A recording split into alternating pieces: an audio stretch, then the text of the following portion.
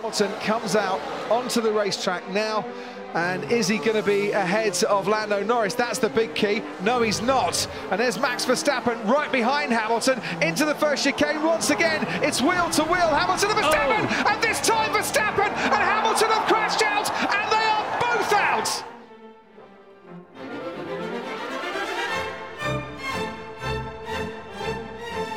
Hello and welcome to a brand new episode of the Undercut podcast. We're back in the nick of time, and I say in the nick of time, I'm technically, or probably as you're listening to this, packing and getting ready to fly to Italy for the Italian Grand Prix. Yes, this is another episode of the podcast where I crow very smugly about going off to watch Formula One live in a foreign country, but that's besides the point. This is a podcast and you want to hear all about the upcoming Grand Prix and our predictions, so we'll crack on with that. And I say we because it is not just I'm joined by Timo Almas-Daly. How are you?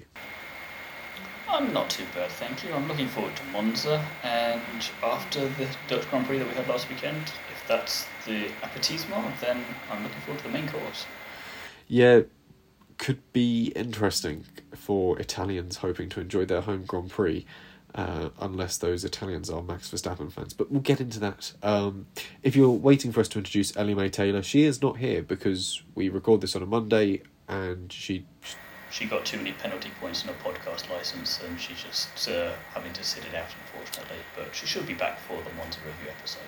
Yeah, we've had to move Chembol at Bassi around, and I can't remember who we've brought in to replace who, but the long and the veiny of it is that Sergio Settecamera is now in her seat. Anyway, we'll move on to what the hell. He's doing admin, so that's why you're not listening to that's why you can't hear him on this episode. Yeah, Sergio Settecamera is he's here in spirit. He's currently writing her key takeaways for the Dutch Grand Prix. Anyway, we'll move on to what the hell has happened.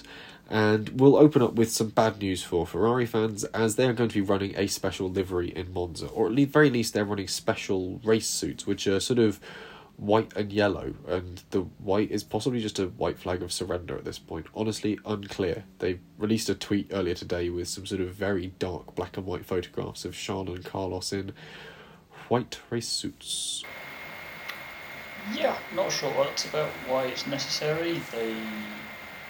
Yeah, I mean, it's unclear, much like most of their strategy for this year, and last time they had special livery of any kind, it was the 1000th race for Ferrari at Mugello in 2020, and that went swimmingly for... Oh wait, no, it didn't. It went terribly. So, yeah, not entirely. Maybe there's a car that they're trying to promote, which again seems odd for Ferrari, but honestly, it's probably the closest Mick Schumacher is going to get to looking like he's driving in Ferrari, because they'll be pretty much identical on the race suits by the look of things. But not really much else to say on that one. It's just going to be another painful weekend for Ferrari fans, but for a different reason. So, which kind of leads nicely into the second point here, which is that Mick Schumacher has officially left the Ferrari Driver Academy, which, with all the rumours about him joining Alpine for next year, needs more credence to that. I'll circle back to you in a second, Jesse, when I've just finished off this. But interesting that Mick has left, potentially because he doesn't see anything changing in the top at Ferrari anytime soon in terms of driver lineup, and with seeing how they're handling strategy and bungling a championship this year, he may just not want to join them, and he's got a lot of interest in him, supposedly from the likes of Mercedes and Red Bull. So if he does find himself out of a seat for next year, maybe he gets to become a reserve driver for one or more teams there, depending, or go to Formula E. But either way, there's renewed interest in him at least, so him leaving Ferrari Driver Academy was a bit sad for people wanting to emulate his father. Not the end of the world, I think. Yeah, certainly not the end of the world for him. There's interest in him outside of the Ferrari Driver Academy. But cycling back to why Ferrari could be running white, I had a bit of a sort of Google, and Alfredo Ferrari, better known as Dino Ferrari, the first son of Enzo Ferrari, born in 1932, which would make this his 90th anniversary. Would have been his 90th birthday this year. Says doing the maths. Yes, so potentially they're celebrating that. I don't know. It's a bit of a reach. A little bit clutching at straws, I suppose, but It is Ferrari, so I can't really rule that out. I don't know. I'm trying to think of a reason why they're running white race suits and possibly a Just special surrender, livery. like you said. I think you had that straight off the bat. They're just surrendering, and this is the formal way they can do it. And they thought, what better place to do it than Monza? We won't annoy anyone there if we surrender. They will be rioting in the streets. Anyway, we'll move on from Ferrari and the Ferrari Driver Academy to a different driver academy and the Alpine Driver Academy. Different rioting, Alpine Driver Academy, which has now provided McLaren with a driver in Oscar Piastri. We obviously heard... Finally confirmed. Finally confirmed. We heard it before the Dutch Grand Prix. We just sort of saved the news for the preview episode, otherwise there's very little that goes into these. And yeah, Piastri's off to McLaren, which... mixed feelings on that one still, partly because McLaren isn't doing brilliantly at the moment, but it's a great landmark team to go to. It's like Jensen Button was saying the other day, it's a bit too early in your career, especially when you're not even in F1 yet, to be making so many enemies. And they had that nice little article out on F1 with Ron Puerto, and as nicely as it was written, you've got to take it with a pinch of salt, surely, because it does seem very course correctionally and deliberate, and let's make everyone stop hating Oscar and McLaren for everything and put the blame back on Alpine, when in reality it's probably they've both got dirty fingers and it's just not great by either of them, and I think the whole thing has been handled a lot better anyway. And okay, maybe you've got the press to blame a little bit for that because there's always a juicy story, but it went from just outcry that Oscar wouldn't be on the grid this year to a lot of people not being too bothered about him joining at McLaren of all places. Like, McLaren's normally and historically a brilliant team, maybe turning him into Williams with the rate it's going, in terms of its downward spiral. And an exciting driver on Piastri, but you just kind of, maybe when it gets close to the opening race of 23, we'll start to get excited, but at the moment, I'm just over it. To be honest, it's like, cool, we've got another driver, but Yeah, the news for it's gone on so long, I've sort of lost interest in the story. It's dragged out a little too long, and yeah, Jensen was right in saying it's quite early on in your career to start making, not necessarily enemies, but certainly start sort of crossing names out of your little black book. It's not what you want to be doing, and yeah, it's just odd. And also the way that McLaren went about this, they had a contract signed with him quite early, at a point where they were still pushing Danny Rick to say he was still sort of determined to be with the team for a while. If it was signed when they claim it was signed, there would have been discussions a few months back, which means they're pretty much coming into the 22 season abandoning Ricciardo, and that you can't really spin that. No. Because it just means that you're never going to give him a chance. Yeah, you can't put any positive spin on that, and I think unfortunately the way it's worked out is it's tainted McLaren a bit in this instance, and they, as much sort of as everyone loves them and everyone's a big sort of Lando Norris fan, everyone likes Danny Rick, you can't help look at McLaren and think, ooh, that was a bit conniving, wasn't it? It's kind of like they've gone back and watched some of Sky's Race to Perfection series, and they got to the Ron Dennis episode and thought, oh, we should copy him. Yeah. We should be a little bit controversial. And then realised maybe they'll realise a bit later, oh, no, that's not what we meant to do there. We went to do the opposite of that. Yeah, it's something about it just seems, it's left, you can't think of McLaren without feeling a bit sour, even if you're not the biggest Danny Rick fan, without feeling a bit sour in the mouth about how they've treated him this season and the way they've sort of held things from him, and the fact that he's been sort of like reportedly sort of pouring his heart out in big sort of team-wide meetings saying, look, I'm here to do my best for this team. Meanwhile, days later or hours before, I can't remember the way the timeline works, they're signing a deal with Oscar Piastri to boot this guy out of the team. And you've got to think as well that for a team where they're making such bold calls so early on in the season, and looking at all of the drivers they keep switching around and adding to their wider driver company and other racing series as well, making all these big moves and getting all these sponsors on board as well to make it look like they're doing a really fantastic job, but they've got quite little to show for it, especially this year. I mean, F1 gone, and they're looking like they're going to get beaten by Alpine unless they can pull the thing out sharpish. Extreme E, first season in there, but it's not going as well for them as they would have liked so far. Bit of bad luck, but still. Formula E, they've acquired a team for next year, and they've hired at least one driver for there, but again, it's not a driver we would have thought would have been going there, considering all the other drivers that they do have. So Jury's still out of it there, and IndyCar, the two drivers that are in the championship for them, the best chance they've got is Pato O'Ward, and even then, it doesn't look like it's going to go his way, barring some chaos this Sunday. So it just seems like there's a lot of talk, but not much to back it up with. And so if they are doing what I said earlier, kind of copying Ron Dennis and the controversial approach, at least Ron Dennis had a shitload of championships to back himself up with.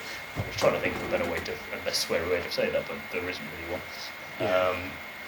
And he's got kind of the record to back it up, whereas they're instead abandoning so early on in the 22 season the one driver who's been able to win them a race since 2013. Yeah. And he's not doing a good enough job for us. He's done what Lando hasn't been able to do, and like we said previously, he could have had a triple header win last year and didn't for a variety of different reasons, and Ricciardo managed to pull off that expert masterclass at Monza. So it's just a bit piss poor. Yeah, I mean, Lando was close to him in Monza, but equally, had the weather been better, we could have seen a Norris win in Spa. I think that's the other thing. And yeah, but it's the thing we can do if buts and maybes until the cows come home, but the results at the end of the day are they've had excellent drivers in their cars in 2013, and Ricciardo's the only one who's been able to do anything with it in terms of a race win and getting them that win in from them.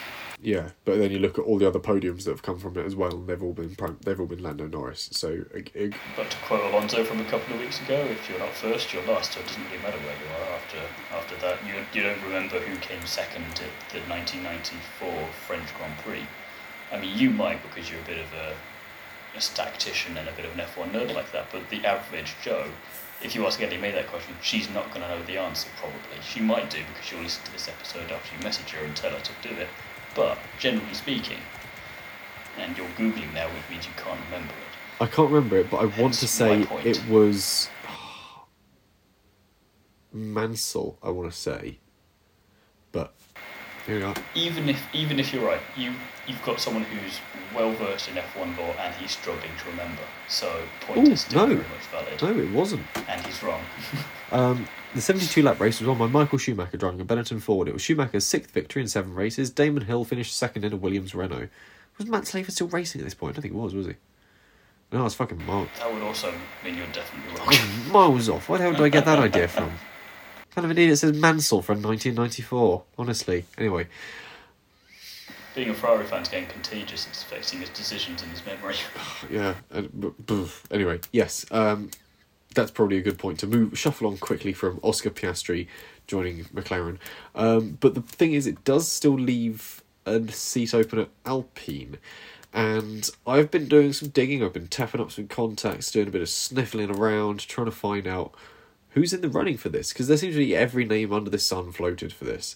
And it's probably just easier to name the drivers that aren't in the running for this. It'd be a shorter list. Well, it is a relatively short list, actually. The short list is 4 at the moment. One of them is obvious, Pierre Gasly. Then there's 2 more that you might not anticipate. And so the reason we're not talking about Pierre Gasly is because we did all of that last week. Oh yeah, we talked about all that last week. Deep dived into that, so if you missed that, do go back and listen to our thoughts on that. Yeah. Then there's 2 other drivers, which I know the names of, and then there is a 4th one that I don't know, but I know there is still a potential 4th option that Alpine is considering. I know loads of drivers that 4th seat isn't, and that isn't Drugovich, it isn't Schumacher, which is interesting. It isn't anyone American. Not surprising. But the 2 names that I do know are De Vries and Nico Hülkenberg. Which I'm split on. De Vries, happy. Yes, give him the seat. I would be happy with that if he can't get into Williams next to Alex Albon to stick him in Alpine. He's a world champion in Formula E and a really good little driver. I mean, Formula 2 champion as well. I think, I can't remember from which year off the top of my head. 2019. 2018. 2019, that's the one. Where he narrowly beat Nicholas Latifi. Oh, in his 4th year in the campaign, I might add that. Yeah. Latifi doing a record there of, yeah, maybe next year's Latifi's year if he stays. Takes him 4 years to win. Second place. Takes him... Yes, yeah, but then he's second place in the World Championship. Oh, true, God. There's a bold prediction. But yeah, 2024 Latifi World Champ? With that. No, 2023. 2023. Because then he's going to do a Rosberg and retire. But yeah, De Vries, absolutely happy for that. He deserves a shot. And some people might say, what about Van Dorn? Yes, he had a chance in F1 before, but it was not the best shot in F1. But I also think that it might do him more harm than good to come back to F1, so I think he should go off to IndyCar or something, and he's got nothing left to prove in Formula E as it is, neither of them do, so to see De Vries finally get that shot in F1 after going away and winning another championship and becoming a bona fide world champion in his own right would be great for him to then come in and develop with Alpine. And again, Ocon being a former Mercedes man, be interesting there to see two of them in the same team there and seeing what that's like, and the knowledge that they will both have that they can bring to Alpine to help them develop even further to maybe take it up to try and battle for P3 in the Constructors next year. Especially given the amount of time we've seen Nick De Vries spending with Toto Wolff over race weekends recently. Very much bring your son to work. He has looked like a mini-me. There was a brilliant shot of them earlier, both of them sort of frowning at the screen, both of them with their jumper over their shoulders tied across them. I was like, it's like mini-me from Austin Powers. But anyway, yes, so Nick De Vries is in the running for the Alpine seat, apparently. I'd be happy with that. Which does make you question whether or not Latifi's staying at Williams, if De Vries would have intentionally been going to Williams, given the Mercedes links. It brings up the drivers that weren't in the running, your Schumachers, your Americans, your Ricardos even. Yeah. Maybe they want to have a look there and see what happens if they decide they don't want to keep him TV. But talking briefly on Hulkenberg, it's going to be an unpopular opinion, but again, I'm going to reiterate, I can like a driver and still not want something for them because of professional reasons.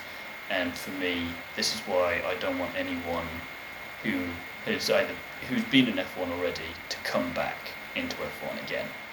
Once, with the exception being Ricciardo, if he doesn't get a seat for next year, he's the only exception I will make for What this. about Albon, when he left and came back? Yeah, you get a free pass when Red Bull screw you over, to be fair. And Alex Albon, we knew there was potential there, the likes of Danny Kvyat, Brendan Hartley, and all the other drivers that have been in that second Red Bull seat and the AlphaTauri Toro Rosso team, they were never going to get there anyway. But Alex Albon was rushed too soon there, so I give him a free pass there. But everyone else, no, you had your chance, and that's harsh maybe because Hulkenberg, he was a very exciting talent when he was coming up, and was really on the cusp of it a few times in F1 with Sauber, I want to say. And I seem to remember Brazil being a very close thing for him on that one, but I can't remember if that was Sauber or not. But F1 is doing too much of this, let's bring back drivers who had an alright career but nothing brilliant. And nothing against Hulkenberg, I love the man, but he doesn't deserve a seat in Formula 1. You can't be justifying it, and the same for people like Giovinazzi, like Van Dorn. You can't be bringing them back when you have F2 champions who can't even get a reserve driver role with an F1 team. And when you've got people, as much as we like Yuki, he was third in the championship. You should be coming first or second of being let in. That is it. And maybe with Cognata, fair enough there because it's a slightly unknown territory there. So willing to explore that. But in terms of bringing back a driver who had a good few seasons in the team, or in the sport, and who has been back in F1 this year for the first two races, and okay, it was Aston Martin, so it was a bit of a kick in the balls, but still didn't do brilliantly upon his comeback. What makes you think that if you stick him in the Alpine, he's going to do amazing things? Maybe I'm wrong, but I just don't think he should get priority over Drogovic or De Vries. Yeah, I couldn't comment on which sort of race it was close for Hulkenberg for nearly getting that sort of elusive podium, but he's come fourth a lot of times. He's got the skills, he's got the ability to do it, and we saw some good stuff from him in that Racing Point back in 2020 when he sort of deputised. But it just reiterates what I keep saying: good drivers and great drivers, and you only want great drivers in F1. You can be good, and Hulk's good, but is he great? No. Potentially we've never seen the greatness because he's always had a tricky chassis. I mean, Force India's, yeah, but the then old VJ Malia you're trying chassis. to change history, and you're saying if, buts, and maybes again. And as nice as that is, and maybe this is the thing, but then what's he going to do? Alpine next year, they're not going to suddenly win the World Championship. How long do you keep him in that car for? A season? Yeah. 2 seasons? They're not going to be world champions in 23 or 24, barring major upgrades. So you're just delaying the seat for Jack Doohan then, and buggering De Vries in the meantime. Yeah, that's true. I mean, he did have a year on the sidelines as well. For 2011, he was sidelined as the Force India reserve driver. So, I mean, he's already been out of Formula 1, essentially, and come back into a consistent driving seat. And, yeah, I don't know. A bit of me wants to see him in a decent car and see what he can do. Well, then talk to the FIA and the stewards and tell them that Andretti in. Then we can have more seats, and then we don't need to be having these arguments. This is very true. I mean, that Porsche discussion with Red Bull is apparently broken down. So if Porsche really want to come into Formula 1... That's exactly what I said last week. Just bring Porsche in properly and have a team. Yeah. Same with Audi. You can have Audi with Hulkenberg in 26. There you go. If you really want to make it happen. Porsche Andretti with Hulkenberg. I'd go for that. But yeah, so he's on the list of 4, and then there is the mystery 4th person whom I don't know. I haven't managed to find any sort Jamie Chadwick. It's a bold call, and I might as well say it. It's got as much chance of happening as it doesn't, but I might as well say it. Yeah, I mean, like I said, it's not going to be Americans, which sort of rules out Colton Herta really coming over. It depends whether or not they can get super license points sorted so out. So Ricciardo would be the obvious 4th choice for me, to be honest. He would be, but he was overheard in the paddock talking about taking a year out and coming back in 2024. He was chatting with Sergio Perez. Overheard by who and who wants to report what and all this kind of stuff. So I would take all of that with a pinch of salt. It was on video him literally walking to the grid with Sergio Perez saying, "Yeah, I'm probably going to take a year out and come back 2024." Maybe he knows what he's playing now. Maybe he knows what he's playing now. Maybe he knows when he's there. Maybe he's just going to tell Checo that. Checo was probably thinking, I have to take a year out, and then he's in Red Bull for 3 years contract. So yeah, this is true. We'll see what happens, but anyway, yeah. There's the juicy gossip that we buried for some reason right in the middle of this with the Alpine news. We'll quickly rattle on to some bits that actually come up ahead of the Italian Grand Prix. Fan favourite Jacques Villeneuve is coming back to drive the Alpine for some reason. I don't think it's an FP1 drive. I think it's just a demonstration. There's your mysterious 4th seat there. Yeah, weird one there. Sainz is going to receive some new hybrid elements for his power units with a grid drop expected for those. And speaking of grid drops... Get ready for more pain. It's going to start early. Yeah, it's not going to be fun. Unless Ferrari find a way of getting rid of all that blasted downforce that's really making them very draggy down the straights. Won't matter. I really hope it does. Yuki Tsunoda is also getting a 10-place grid drop for a seatbelt reprimand, which follows on from his rather torrid Dutch Grand Prix, which neatly sums up all of our news ahead of the Italian Grand Prix. It's been 22 minutes, which makes so far the first section of this podcast as long as our last race preview. Anyway. That just shows how dull the Dutch Grand Prix was last year. Yeah, we sort of rattled through that. Anyway, we'll move into previously at the Italian Grand Prix. It also shows how much news we front-loaded into the Belgian Grand Prix review as well. We spread things better this time. You get a more even display of your news. And you get commentary about it during the episode itself. Yeah, it's great. Anyway, previously at the Italian Grand Prix, when did we last go there? 2021, but we've been racing at Monza since, and I haven't filled that gap in, but I'm going to assume it was the dawn of time. There were dinosaurs around when we first went to Monza. 1923, I reckon. You reckon? Before Formula 1 was even Formula 1. Let's see. Monza race circuit. So it's Monza type properly. Circuit. There we go. Monza circuit. We've hosted Formula 1 since 1950. We had a year's absence in 1980. So 1950 through 79 and then 81 through present. But I'm assuming racing has been going on there. I'm seeing numbers 1949. I'm seeing some very early numbers on this list. Yeah. The first track, what did you say? 1923.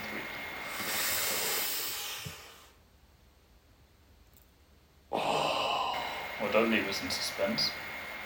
The track was officially opened on the 3rd of September 1922 with the maiden race, the second Italian Grand Prix, held on the 10th September 1922. That's not bad. You were close. You're only 1 year out. It doesn't get you a point on Popmaster. I did better than Ellie May on that guess. She just was way off there. Yeah. She wasn't even here to guess. So yes, we've been racing Monza for a good old while though. But how did the last time we went there pan out? Quite spicy, according to my notes. It was a sprint weekend. Quali was a straightforward affair with a Mercedes 1-2 with Bottas on pole. Max, who had never finished on the podium in Monza, let alone...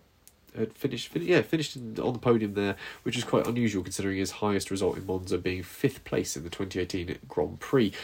He qualified P3, so this looked like his best chance at setting a new PB actually in the race. Yeah. about that. Obviously, Bottas had a grid drop for reasons. Being Bottas. I think it was power unit parts or something. So he started from the back of the grid or somewhere further down, and it was basically Max and Lewis at the front. No, it wasn't. No, it was. Well, I don't know. I can't remember. Well, it shows. It wasn't the McLaren, was it? No, the McLarens were on the second row. They locked out the second row, I thought. Maybe it was Perez then. We should probably do some Googling, let's see. Kind of forget about Perez. I don't want to say he's forgettable, but it's Formula 1, that will take me in the right direction. I had to go back a few times. Thank God for editing. Thank God for it. We just leave most of this stuff in. It adds to the spice of things. Let's see. Italy 2022, 2021. The grid. So it was Bottas, Hamilton, Verstappen, Norris, Ricciardo at the end of the sprint, at the end of regular qualifying. The sprint saw it Bottas, Verstappen, Ricciardo. Hamilton suffered a bit in the sprint. So there we go. So lining up on the grid at the start of the actual race, Bottas, Verstappen, Ricciardo, Norris, Hamilton, Leclerc, Sainz, Giovinazzi, Perez, Stroll.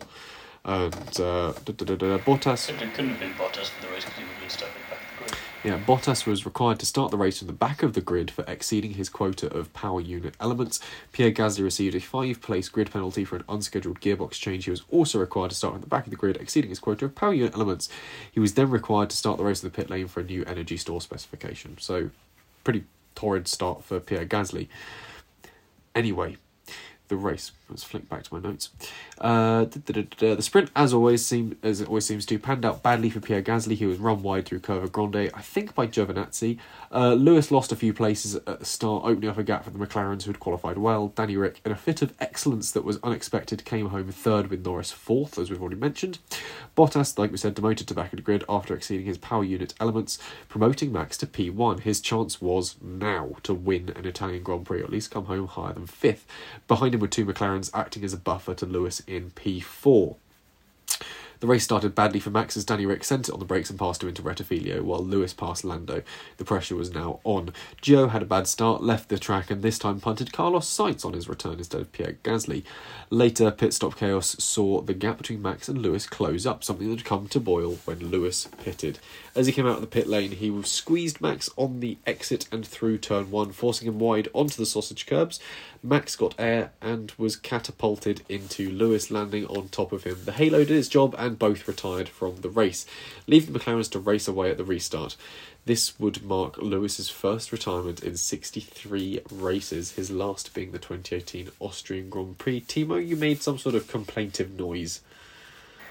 It was not as one-sided an affair as you made it out to I be. think Let's I call it reported... a racing accident with blame on both sides. I reported that quite neutrally, I think, because he comes out and immediately makes a very aggressive move, but Max doesn't yield. You were saying that if that was the other way around, Max wouldn't have done exactly the same thing? I'm not saying Max wouldn't have done exactly the same thing, but I'm expecting at least one of the drivers to have yielded. That's what I was expecting, which made... What, the two drivers in the heat of battle for a world championship at their level? Exactly. After Silverstone? Exactly, so it's a racing incident. Unlikely. Very naive of you, Jesse. I expect smarter things from you. Yeah, so neither... But then again, I don't need to remind you about that wet race in Spa, do I? What year was that again? Yeah, not 1998, 2000? We'll let the people in the comments correct you. Pretty sure it was shit. Which race are we talking about? Because there's loads of wet races. 98. Yeah, it was Spa 98. See, I then changed my mind as well. I got it wrong. Anyway, yes. Daniel Ricciardo won anyway. Yeah, Daniel Ricciardo went on to win the race, narrowly ahead of Lando Norris, who looked faster on track. This would be the Woking outfit's first win since the 2012 Brazilian Grand Prix with Jenson Button, and Ricciardo's first win since the 2018 Monaco Grand Prix. Equally with Norris in P2, this marked the team's first 1-2 since Canada 2010 with Lewis and Jenson. Bottas somehow rounded out the podium despite having started from somewhere near the back of the field. So kudos there. Bottas things. Just Bottas things. Equally, senior sub Robert Kubica brought Kimi Raikkonen's Alfa Romeo home in 14th place, earning him P20 in the standings, ahead of he who shall not be named. Which is quite impressive. I didn't know Lord Voldemort raced in Formula 1 last year. He did, but was outpaced by Robert Kubica, who only raced in 2 races of the season, yet still somehow outscored him. That's just talent for you. That's the raw talent of Robert Kubica, a man who very nearly had a world championship. So the question is, who does it? Like Felipe Massa. Felipe Massa had a world championship for about 15 seconds. The question is... That's as close as Ferrari going to get anytime soon, I reckon. Too soon, Timo. So the question is, who does the track favour historically? We'll be working with stats from 2000 until present, as after 1999 they tweaked Variante Rettifilio from being a 3-corner sequence to being a 2-corner sequence. So out of the prior 22 runnings, Lewis has 5 wins, Schumacher Senior has 3, as do Barrichello and Vettel. Montoya and Alonso have 2, Rosberg, Leclerc, Gasly and Ricciardo have 1 each. Constructors-wise, it's 7 wins for Ferrari, 5 for Mercedes, 4 for McLaren Mercedes, 2 for Red Bull and Red Bull Renault, 2 for AlphaTauri, and although one of those was as Toro Rosso, and 1 for Williams BMW, and 1 for Brawn. So it's a very muddled array of stats, actually, but I've beautiful-minded my way through it, and I have no idea what to predict. The 2 previous races have spat out unforeseen winners. 2019 was the last typical race, and Charles won for Ferrari. That year, but even then, we wouldn't have necessarily thought that was a given thing at the time. Not particularly. He won in Spa, but that was hard fought in some ways. In Monza, after it was still a Mercedes dominant year, so it was just this weird Ferrari blip for 3 races in a row in the middle, and that went back to kind of business as usual. Yeah, I think Vettel won a few weeks later in Singapore, though, in 2019. Singapore, yeah, because Ferrari decided that he should win a race, and both tried the strategy. Yeah. But I think practice for later years. Equally, 2019, this was Ferrari when they had that hypercharged engine that was guzzling through fuel, but didn't matter because it was so quick, it was untouchable on the straights, and that sort of played into their advantage, especially Spa and Monza, 2 very power-hungry circuits. There's little suggests they won't have a strong setup this time out. So if I were to put money on it, I'm not going to. Honestly, I haven't a clue what to predict. With you need that money so when you can buy some very expensive tissues at the track to wipe away the tears from the terrible disappointment. Drown my sorrows with a trackside beer, I think. So the question is, what weather can we expect, or what weather, more importantly, can I expect at the trackside? So I'll just give a final refresh of the tab that I have open for weather forecasting. I predict it to be sunny, except for where you are, where there'll be a little cloud following you in the place and it just rains on you the entire time. A bit like Mario Kart. Oh, the weather's updated. Okay, so... Am I right? No, not really. It's supposed to be pretty stormy in Italy at the moment. Storms all the way through Tuesday, Wednesday and Thursday. Friday's looking better with chances of showers. Saturday is looking overcast but dry. And then Sunday, 60% chance of rain through the day, it's looking like. Yes, so for Sunday it's saying times of clouds and sun with a couple of showers. 2.9 millimetres of precipitation in the form of rain, 46% cloud cover, 60% chance of rain and 12% chance of thunderstorms. So it could be a wet race. Bum, bum, bum, bum. And equally, if it is stormy, I'm camping, so hopefully my tent works like a Faraday cage and doesn't fry me or something. I was just going to say, hopefully it doesn't leak for you. Or leak, because that's going to be even Never worse. mind a wet race. Jason's going to have a wet race of his own, trying to get the hell out of that tent ASAP. Yeah, I don't want to get soggy and then have to fly with soggy sleeping bags and hold all the way back. Good thing I've actually got more weight in my bags on the way back because of the unique tickets that I ended up purchasing because they were the only ones there. Yeah, because I've got an extra 10 kilos, which is just going to be full of wet. Anyway, we'll move on from what weather we can expect to which on-track battles we should look for. Optimistically, when I wrote this, I was calling it a Ferrari clean sweep, but then I saw how pretty useless they were in Spa, so I think I might change that. The on-track battle should surely include Ferrari versus their strategists. Yeah, the on-track battle is going to be Ferrari versus themselves, especially considering they're going to be running special suits, which never seems to have a good turnout for the books. And Red Bull's straight line speed is pretty dominating at the moment, so might see a Max Verstappen win, although given his track record around Monza, I wouldn't be surprised if we actually see a Sergio Perez win. A little bit into Lewis on that side of things, and that he's just ticking off tracks that he's done badly at previously because he's added them to his collection. And he's done that with a few already this year, Baku being the obvious one that comes to mind. So, and Spa as well being done properly this year, because yes, last year technically counted, but it was better this year at least. So maybe this will be the next one. Yeah, we'll see if he ticks it off, but we'll see if we think he's going to tick it off with our predictions. We'll start off with our thoughts on pole position. Timo.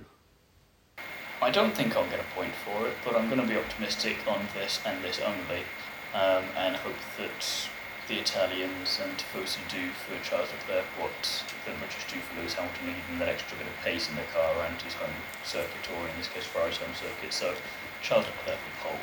That's not bad. I've gone the other way. I can see something going a bit awry at Ferrari during qualifying, and Carlos Sainz getting pole for some reason, but he'll sort of give the slipstream to Charles and Charles will whip past him or something. That's my general prediction. But yeah, Carlos Sainz pole. Ellie May's played the sensible card, really.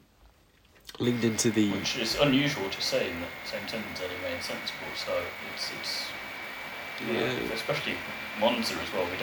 We'd like to be right ourselves, but she will get a point for it. Yeah, she'll likely get a point for this. It's Max Verstappen is her prediction for pole, which is quite fair given the pace of that Red Bull. And Sergio Perez's qualifying habits, where you come out of a 180-degree turn onto the main straight and not bin it. I mean, I think every year, for the last few years anyway, someone has gone off at some point of the weekend out of that last corner. Yeah. I mean, Charles did last year. Not in qualifying, but Charles did last year. Was it last year he did that? Yeah, it was. No, it was the year before. Year before that, wasn't it? 2020. Did someone crash there last year? I'm sure someone did, and if not F3, there was a big crash there as well. I can't remember the name of the driver now. He was driving Campos. There was a big crash there. Yeah. I feel like Kimi might. No, not Kimi. He wasn't there last year. But Giovinazzi maybe. Possibly. We'll wait and see. Anyway, that's besides the point. So, podiums, please. I have now been sensible and gone for Max Verstappen for a win. Like I say, he's going to be ticking off another track that he hasn't added to his collection. Lewis Hamilton in second, Carlos Sainz somehow in third, despite the fact that it should be Charles Leclerc, but they inevitably bugger his strategy up, and Carlos, despite his penalty for his PU, manages to claw his way back up onto the podium. Why have you gone for Lewis Hamilton second? The Mercedes doesn't have that much straight line speed. No, but Perez will disappear somewhere, and George will be too busy fighting Carlos that Lewis will get the switch during a pit stop, perhaps, and Charles, as I said, will get buggered by Ferrari. So, process of elimination. Okay, I'll allow it. I've gone for Ferrari 1-2, Charles Leclerc, Carlos Sainz, and then George Russell. You don't want points this season, do you? I'm an optimist. I never said I'm a realist. Yeah, Charles Leclerc first, Carlos Sainz second, George Russell third, which I feel is more attainable for the Mercedes than second. We should really get that quote on merch for when the podcast figure of just the end of the podcast. We're optimists. We shouldn't say we're realists. Yeah, that's wholly the vibe of this podcast. So yeah, there's my idea for podium, and Ellie May has gone again kind of sensible. Similar route. Yes. In terms of first place, saying Max Verstappen. She's gone for Red Bull 1-2, Perez in second, and then Charles Leclerc in third, which will probably be a case of, if Zandvoort didn't go by, Charles will be leading the race and the team come onto the radio and say, yeah, we're looking at third for a race finish. Are you happy with that? No. First.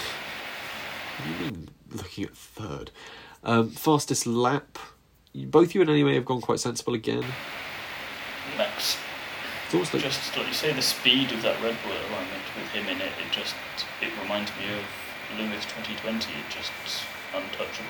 Yeah, and equally coming down that main straight, it's not a tight turn to come out of, so he'll be able to feed the power on and really get some speed out of it. It's the opposite so if got a straight with a bit of a slingshot, to have a straight where if you're needing to go past a lapped car or just anyone really, you can just do that pretty damn quickly and easily. I reckon we're going to see some interesting speeds through the speed trap at the end of the start-finish line. That's going to be maybe interesting. Maybe a new lap record for Monza? Ooh, depends how nailed down through the Lesmos that Red Bull is, which I wouldn't be surprised at, especially if it's going to be dry. I've gone opposite to you two. I've gone for Ferrari and I've gone for Charles Leclerc with the fastest lap because, again, optimist, not realist. We'll move straight on to our wild predictions and, yeah, Timo, we'll start with you. I'm going to be a realist and not an optimist here, going off if I'm going to be the opposite of Jesse here. I say that Mick Schumacher finishes higher than a Ferrari.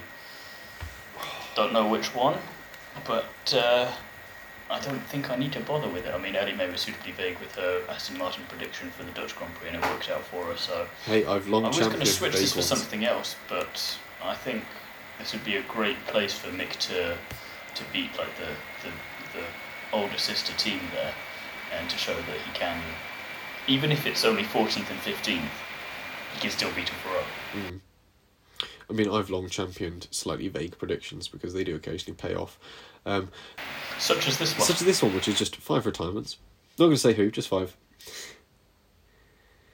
Just to say, does it count if it's Daniel Ricciardo retiring from the sport? Yeah, 5 retirements this season. From the sport. No, 5 retirements from the race, not going to specify who, because that has never paid off for me before, and I don't think it ever will. Ellie May's wild prediction is Sergio Perez takes a penalty due to a new power unit.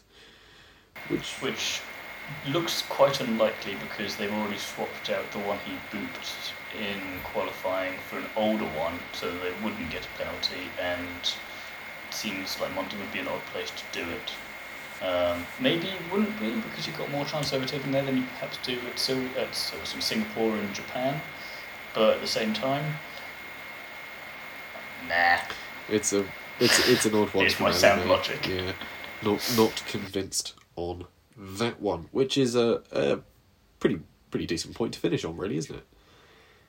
As good as anything, I'd say. I mean, it's Monza. It should be exciting if anything from the last 3 years is anything to go by. So.